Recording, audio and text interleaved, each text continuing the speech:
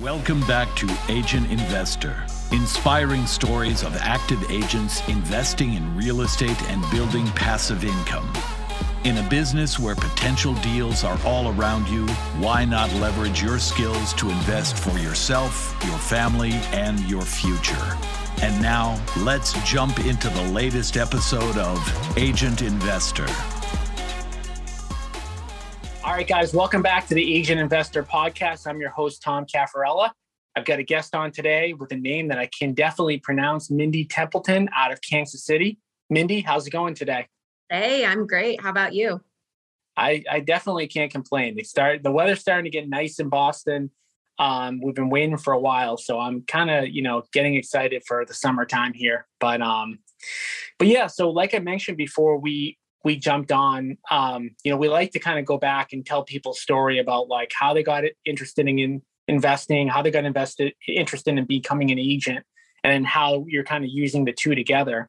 So when did you start in real estate? Did you start as an agent or an investor? How long ago was that, et cetera? Yeah, so I actually spent 15 years or so in the insurance industry and climbing the corporate ladder, worked myself into a director level position. And when you get to the top, you kind of look around, you're like, well, this isn't everything I was expecting it to be. So I found myself in that position about 3 years ago. And so I started as an investor. I listened to podcasts, read a few books, and bought my first rental property on my 36th birthday. So exactly 3 years ago. And nice. I quickly became addicted to buying houses and bought a couple more within a few months of that. And then I actually got laid off from my day job last year at the beginning of the year. So I've been full-time real estate for a little over a year now. And right before I got laid off, I had actually gotten my license because I was going to be doing my first flip property. Mm-hmm. And so my intent with my license initially was just to help myself pull comps and things like that. But long answer to your question, I started as an investor first, and then now I would call myself a real estate professional because I really do everything. So when you were, working your way up the corporate ladder, like at what point did you say, I want to invest? And what was the thing that made you think that? Was it a book? Was it a podcast? Was it that you just were unhappy doing what you were doing? What was the spark? It was actually a life event that I experienced. I had a good friend of mine who was in her young 30s pass away from brain cancer. Wow. And just watching someone at the end of life really just helped me to stop and reevaluate my values and what was important to me. And at the time I was traveling, I was missing first days of school, baseball games, things like that. I have 2 young kids. And so yeah, having that life event happen just really changed my values. And like, I was just like most people are, I was deep in consumer debt. I ended up selling my cars, paid off all my consumer debt, my student loans, and doing those things really helped give me the breathing room to start investing, because then I had disposable income. I didn't before. I was living paycheck to paycheck, despite the fact that I was a high wage earner. So you had that powerful life event that made you say, like, I don't want to be in corporate America anymore. Which I think a lot of us have. I've got a story myself. But what made you think real estate investing is the solution? Well, I actually read a book called, I think it was like Smart Women Finish Rich. And it was talking about like putting money back basically until you're in your 60s. And like, then you'll walk away and you'll have all this money to retire. And I was like, well, what about now? Like, I don't want to work till I'm in my 60s. I don't even know if I'll make it to be in my 60s. Yeah. So I just really started like, rethinking what that might look like. And that, I don't know. That's where I'm at now. So that book was about like getting to retirement essentially. Yeah. And I was like, there's gotta be a quicker path. And of course, if you go out there and you look for the get rich quick schemes, there really aren't any, but real estate is, in my mind, a shorter path than putting your money in, say, your 401k with a 3% match until you're 65. So. Yeah, I agree. I got, similar kind of thing where started with like the end in mind.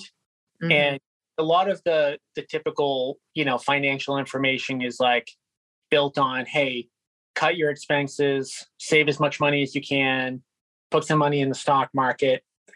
And you said you started taking action while you were at your corporate job?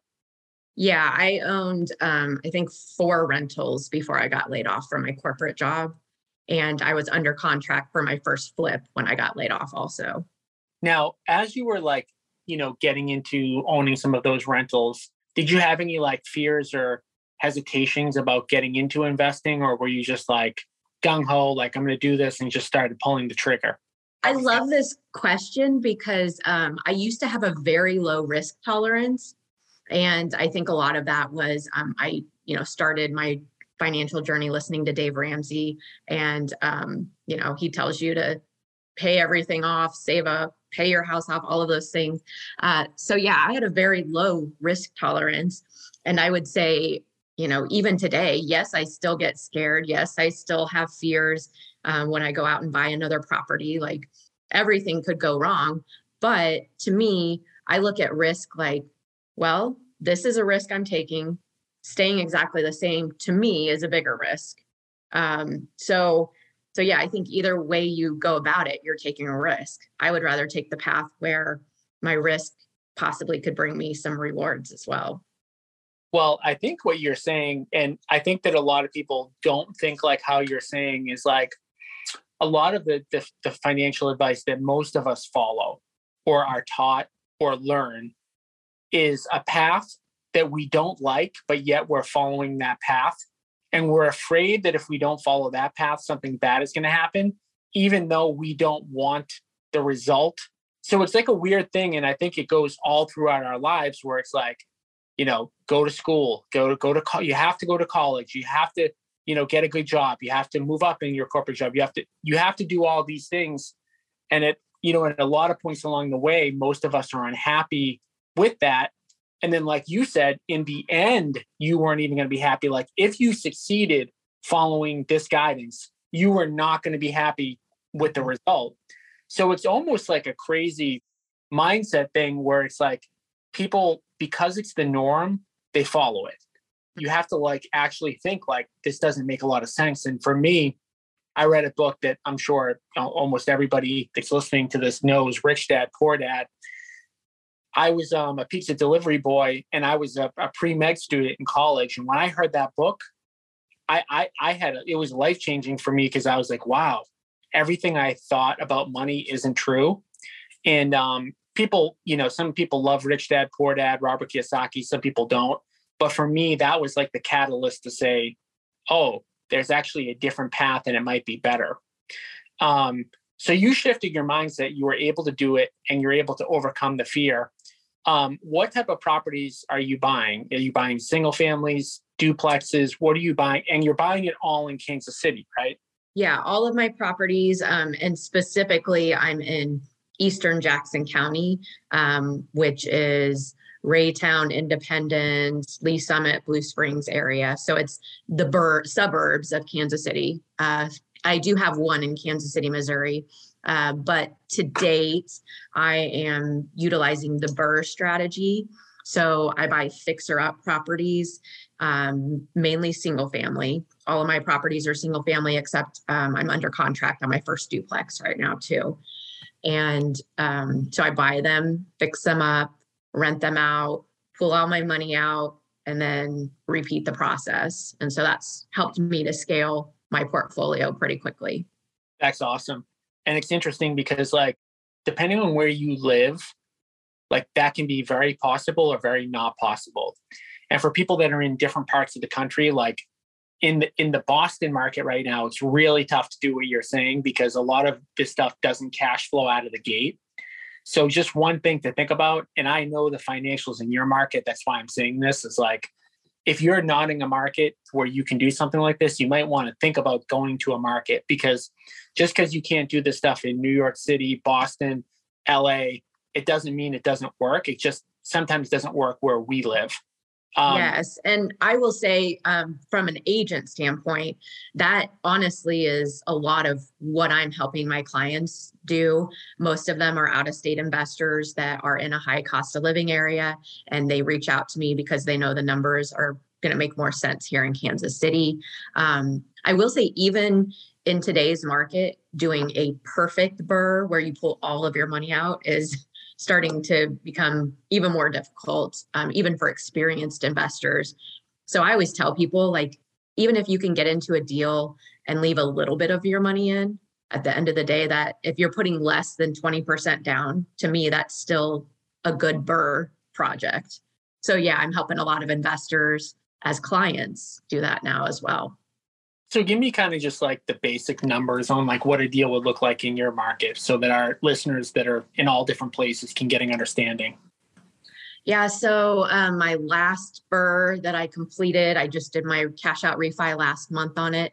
I bought it for 106. I put around 50 or so into it. And so I was all in with my, interest and utilities and insurance, that kind of stuff, right around 160. And then it appraised at, was it 215, I think is what it was. And then rents for 1645. So I'm all in right around 170, I think is my total loan amount. And then it rents for 1645. And what is that cash flow? A few $100 a month? That particular one, I think it's 350 after my expenses and property management and putting a little bit back. Yeah, I figured that. So I buy some single family rentals in Jacksonville, Florida. The numbers are very similar. Okay.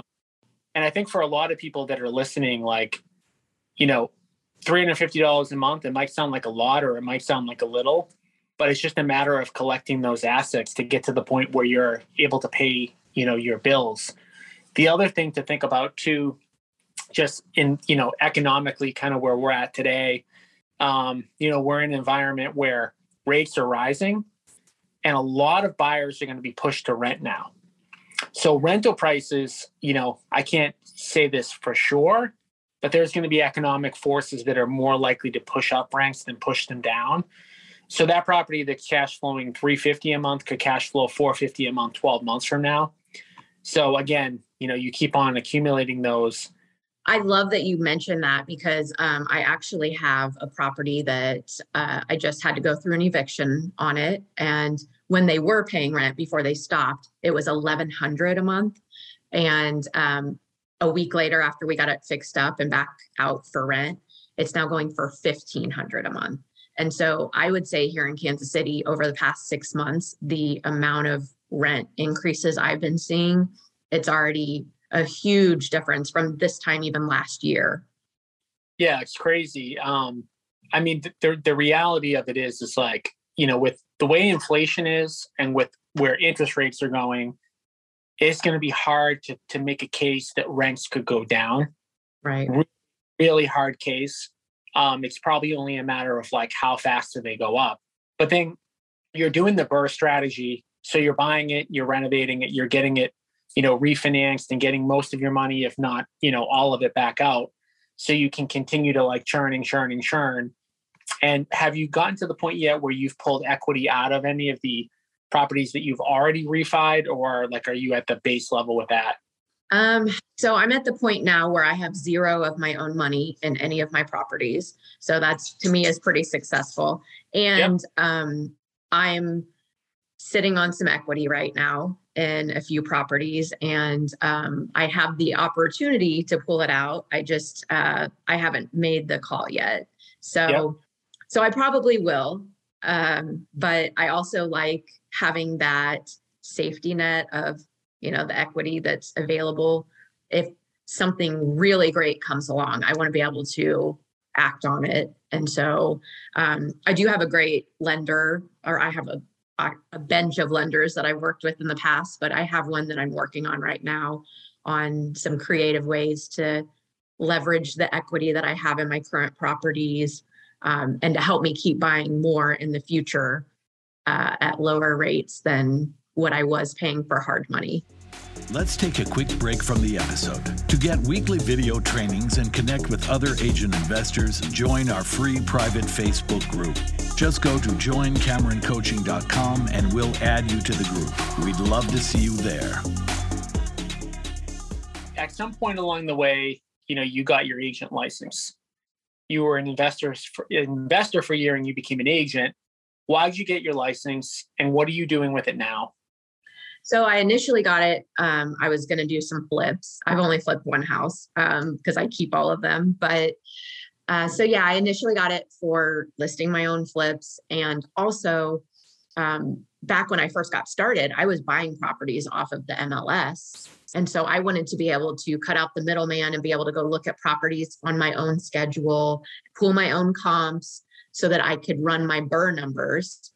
Because knowing, your after repair value is really important to make the BRRRR strategy successful. So that's how I started. And then I share a lot on social media what I'm doing, and organically people just started reaching out to me left and right and asking for me to help them. They wanted to work with me. And so next thing you know, I'm an active agent. And I also do a lot of off-market stuff. And so clients, when the word gets out that you can find those pocket listings or off-market deals for investors, word spreads fast. So I get a lot of referrals from that as well. And now like I said, I'm mainly supporting out-of-state investors as clients. I do some retail stuff as well. And I do wholesale also. So to give our our audience kind of like an idea, a lot of agents just do retail and they don't do any, they don't work with investors or promote investing. I always think of it, it's like another way to get additional transactions. What would you ballpark like the number of transactions you'll do that are related to the investment part of your business on the agent side in the next 12 months? I'm bad with numbers. I don't really pay attention to it. I should, but I have no way of verifying them anyway. So I think I've done a couple million in the past few months. And again, mainly just investor clients. There's a couple retail in there, but I'm averaging about 3 transactions per month. Okay. For the people that are listening, that are agents. So just so you know, and you may not know this, the average agent sells less than 10 houses in a year. So a lot of the agents are selling 3, 4, 5, 6, 7, 8 houses. Successful ones are selling 30, 40. And of course, there's people who sell a lot more than that. But most people are selling under 10. So there's a lot of people out there that are thinking about investing in real estate. But beyond investing in real estate, helping other investors succeed, you're talking about doing 3 times what the average is for agents, or a good year for agents. Almost you're talking about it like it's passive. And it sounds like it kind of is, right? I love how you analyzed me just now. Because I would say on market, I'm doing probably around 3 transactions per month average. And then I also do 1 or 2 off market deals per month as well. And my goal, anytime I get myself into something that consumes my time, I'm working on a way to make that go from an active income source to a passive income source. And I've become really big on outsourcing things that I'm not good at, I don't enjoy doing, or I just don't have the time to do, so that I can focus on higher producing outcomes. And that's both financially and just from a personal fulfillment standpoint. And so, I do have some agents that help me with all of the volume that I'm doing. I outsource a lot of my investment business as well. Like I have a property manager, I have a great contractor. I do have a great team that supports me. I wouldn't be able to do all of those things on my own. But again, the point of anything for me is here in a few years, if I want to go lay on the beach for an entire year, I'm going to do that. And so I have to always be thinking about that with all of the actions that I'm taking today, because whatever I do today is going to set me up to be on that beach in a few years. So I was just going to circle back to, because like, the end in mind, again, we're going to start, back with kind of like your origin story is like, you had this epiphany moment that, hey, like, I don't love, my business life right now. I don't like, well, your career, however you want to define, what you were doing. And the change was, I want to get my time back. I want to have something that's more passive. And so you're in the process of building that. Every time I talk to somebody that's starting along this path and has had some success, I always ask the question, like, how many hours are you putting in per week? Yeah. And the reality is as many as I want. So right now I do have passive income streams and I have active income streams. So I have a good balance. And I think that's important too, because it's not that I don't like working. I enjoy working. In fact, some days I work 12 hours. But yeah, I would say on average, I'm probably in the 30 to 50 hour range. Again, some weeks are going to be higher, some are lower. That's one of the things that I enjoy about being my own boss is I get to decide my earning potential. I get to decide if I need a week to just take a break. Mm-hmm. So yeah. So what would you say, because a lot of our audience are people that are licensed agents, some of them haven't yet invested yet. What would you say to somebody who's running around showing buyers and sellers homes that hasn't started investing yet? One of the biggest pieces of advice that I give to whether it's a flipper, a wholesaler, or a licensed agent is when you're out here working with other investors to help them grow their wealth, don't forget to build your own in the process. And I think it's really important, especially for active agents, if that's their only income stream that they have, what happens when you no longer have that? What happens when you're hurt or, you need to go take care of a family member and you have to take time off? That income stops. So it's important to diversify your income and have other options available to you. And like you said, when you buy a few properties, like one property can change your life. It really can. Usually because it makes you want to buy more. Yep. But yeah, so even one property is better than none. And I think as agents, sometimes people forget like the power that you hold of having access to sellers. You're going to come across some leads in your day-to-day when you're out going to a listing appointment or talking to a referral, and you're going to find some leads that don't make sense to go on the market, right? Maybe they won't qualify for conventional lending. Maybe they need some work. And if you come across those deals, if you're taking one of those on and going through it and learning, you're getting to build your wealth, and you're also adding a skill set to your belt that you can use with your clients. So it's going to increase your active income because now you're not just a one-trick pony. You can help investors too. So that was a lot of tips. That summarizes like this stuff really isn't that complicated. You probably took like 75% of like the messaging that we, talk about on a week-to-week basis. And there's just, at the end of the day, we could keep going, but there's so many good reasons. There's more reasons, to do it than to not, whether it's to grow your active income, to build passive. The last thing I would kind of just add to that I think a lot of agents aren't thinking about, but that I view as a risk. I'm a real estate broker. I have 300 plus agents that are in my brokerage. One concern I have for the industry in general is just these companies like Zillow and Redfin and Compass that are Wall Street backed, have a ton of capital. They're taking market share from agents at the end of the day. And Zillow is Zillow is the one everybody talks about. I don't hate on Zillow. I think Zillow provides a crazy good product. If you want to know the value of your house in under 10 seconds, there's no better place to figure out what it might be worth. But these companies are looking to take a piece of the pie.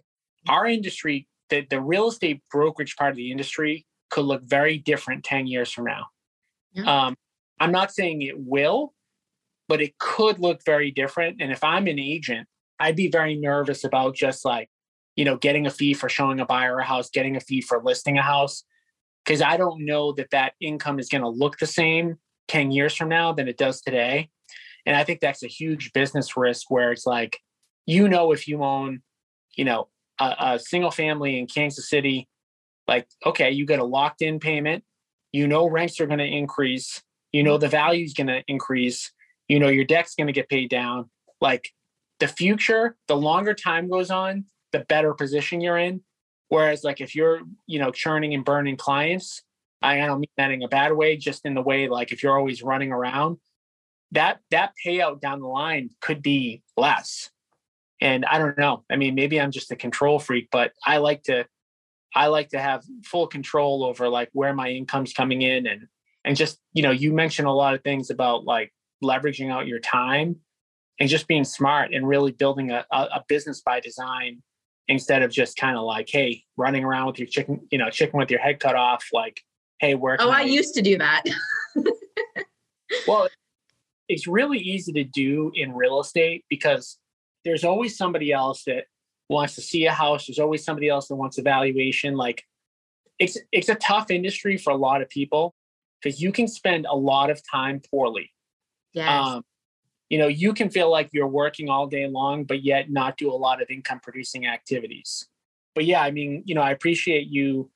You've done a lot in a very short period of time. I'm super interested to see kind of, where you're at in 3 to 4 years. One of the biggest things that you said that I think, rings true for somebody that hasn't done a deal yet is like, once you do one, you're going to want to do another. And in fact, you very rarely see somebody buy, an investment property and then say like, I never want to do this again. You really, have you experienced that a lot? Like, no, like it's more like, oh, I wish I would have started this like 5 years ago. Yeah. And if you're on the fence, at the end of the day, people talk about like taking action, but I truly think that like that really is in this case, like where you need to start, don't overthink it and just get going. So if our listeners want to learn more about you, obviously, like if somebody wants to, get going and buy in your market, what's the best way to reach out to you? Yeah, so I hang out on Instagram most of the time, and that's where the majority of my clients come from as well. I do post a lot of videos. I've danced in a few. I never thought I would be making TikToks and stuff, but here we are. But my handle is Investing in Your Wealth. And if you have, listeners that are in Kansas City, I also run a local meetup for investors that is on the third Thursday of the month. And there's info about that on my Instagram too. So I think the thing for people to think about, like if they're thinking about, reaching out to Mindy, is if you're in a high price market like ours where you're having difficulty cash flowing, markets like hers are great to get into. I know your market. I study a lot of markets, but I know your market because of the cash flow component to it. And she's in a market where like you don't get a lot of like crazy spikes and crazy crashes. It's very boring, but consistently cash flow positive. It has been for a long time. And there's a lot of great companies there and a lot of reasons to invest in that particular market. And the two things I would think about are the price point. You can get into a house, you can buy it for 100, 150, which if you're in a market like mine, that's more like 500, 550. And the other part is the tenant laws. And the other thing is just like the fact that you can BRRRR these. So you want to work with a local expert on the ground in the market that you want to, do business in.